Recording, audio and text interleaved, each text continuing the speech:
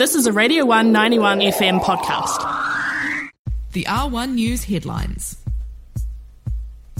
Radio 1 News headlines for Rāpare, Thursday the 27th of October. Ko Sophie, aho. The Māori Affairs Select Committee has accepted a petition to reinstate Aotearoa as the official name of New Zealand. This comes after a 70,000-strong petition from Te Pāti Māori went to Parliament in June. The Māori Affairs Select Committee says it will debate the official name change, taking the proposal to the next step in Parliament.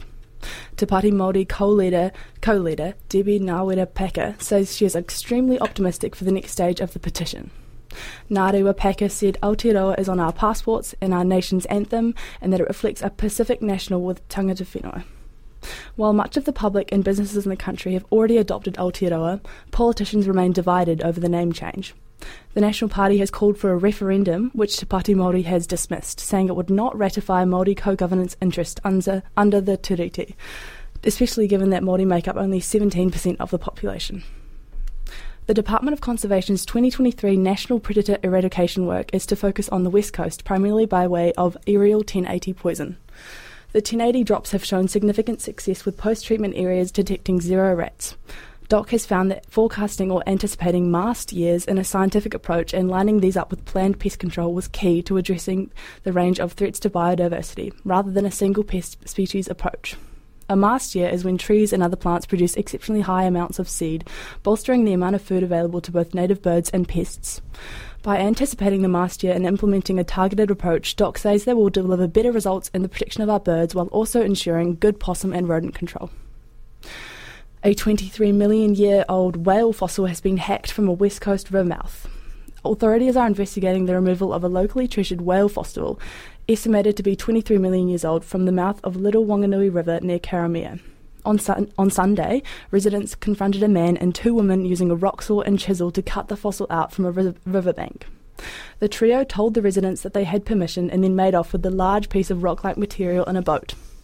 Regional Council Planning and Science Manager Rachel Vaughan said they were now investigating to see if it was a breach of council rules, and at this stage there were no consents granted to remove the fossil. Britain's new Prime Minister Rishi Sunak faced opposition in Parliament for the first time on Wednesday, promising to restore economic stability following the market instability caused by predecessor Liz Truss's plans. Sunak reinstated the ban on fracking, which Truss controversially overturned to boost the UK's gas supplies in response to rising energy bills. Sunak has appointed a government that mixes allies with experienced ministers from the administrations of 2 of his immediate predecessors, Truss and Boris Johnson, as he tries to tackle Britain's array of economic problems. During a speech in London, Sunak said, "After 12 months of turbulence, after a rolling news buffet and all-you-can-eat story extravaganza, boring is back." Those were your Radio 1 News headlines, and now for the weather. The R1 News weather.